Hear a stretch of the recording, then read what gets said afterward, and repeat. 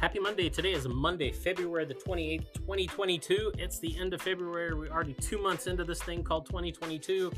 Today's daily Bible readings come to us from Psalm 35, 11 through 28, Exodus 35, 1 through 29, and then Acts 10, 9 through 23a.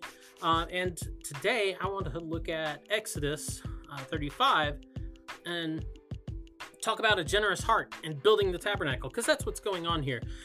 God starts this word off to Moses in 35, and the first thing he does is say, okay, you got a bunch of work to do, but I want you to make sure that there's so many days you're going to work in, and on the seventh day, that's when you rest, and I want you to get that straight.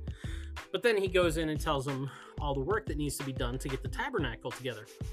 And he prefaces this by saying, let those with a generous heart. So it's interesting because it doesn't really sound like it's everybody has to do this whether you want it or not. God wants people to do this generously, charitably, so to speak. The charity being the idea of the word of like doing it out of love for God, for God's sake, not because you're going to think you're going to get something out of it, or worrying about what's in it for you.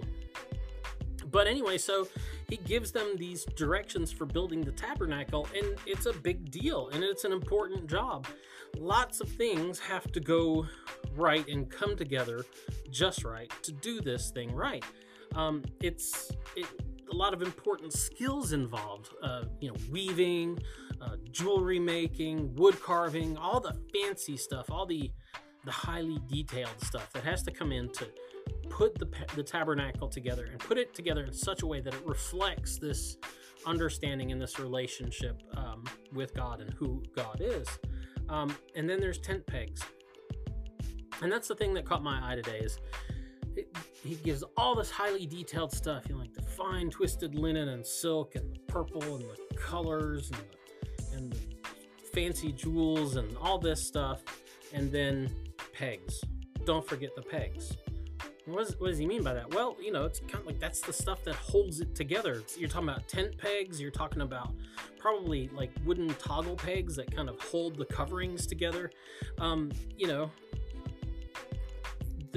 It's last but not least, the peg makers come in. It's one of those things that you might not think of. They're not really fancy. I don't know the last time you made a tent peg, but it doesn't have to be really fancy. It's in general, they're just pointy sticks. But it's not finely worked, as the text likes to say about these other things, but they're really important, because how else are you going to keep it all together? How else are you going to keep it down? How you're putting a tent up in the middle of the desert, in the wilderness, you kind of don't want it to blow away. So good pegs are really important, and the ropes that go with them even. So how else are you going to do it all? And that's an important thing to remember. Sometimes we get so caught up with the big fancy jobs in the church, and we don't pay enough attention to the foundational things, the peg making that really has to go into it to keep it all together and to hold it all down. So, who wants to make some tent pegs today? Anyway, that's the DBR. Get out, enjoy the day. We'll be back tomorrow. See you later. Boop.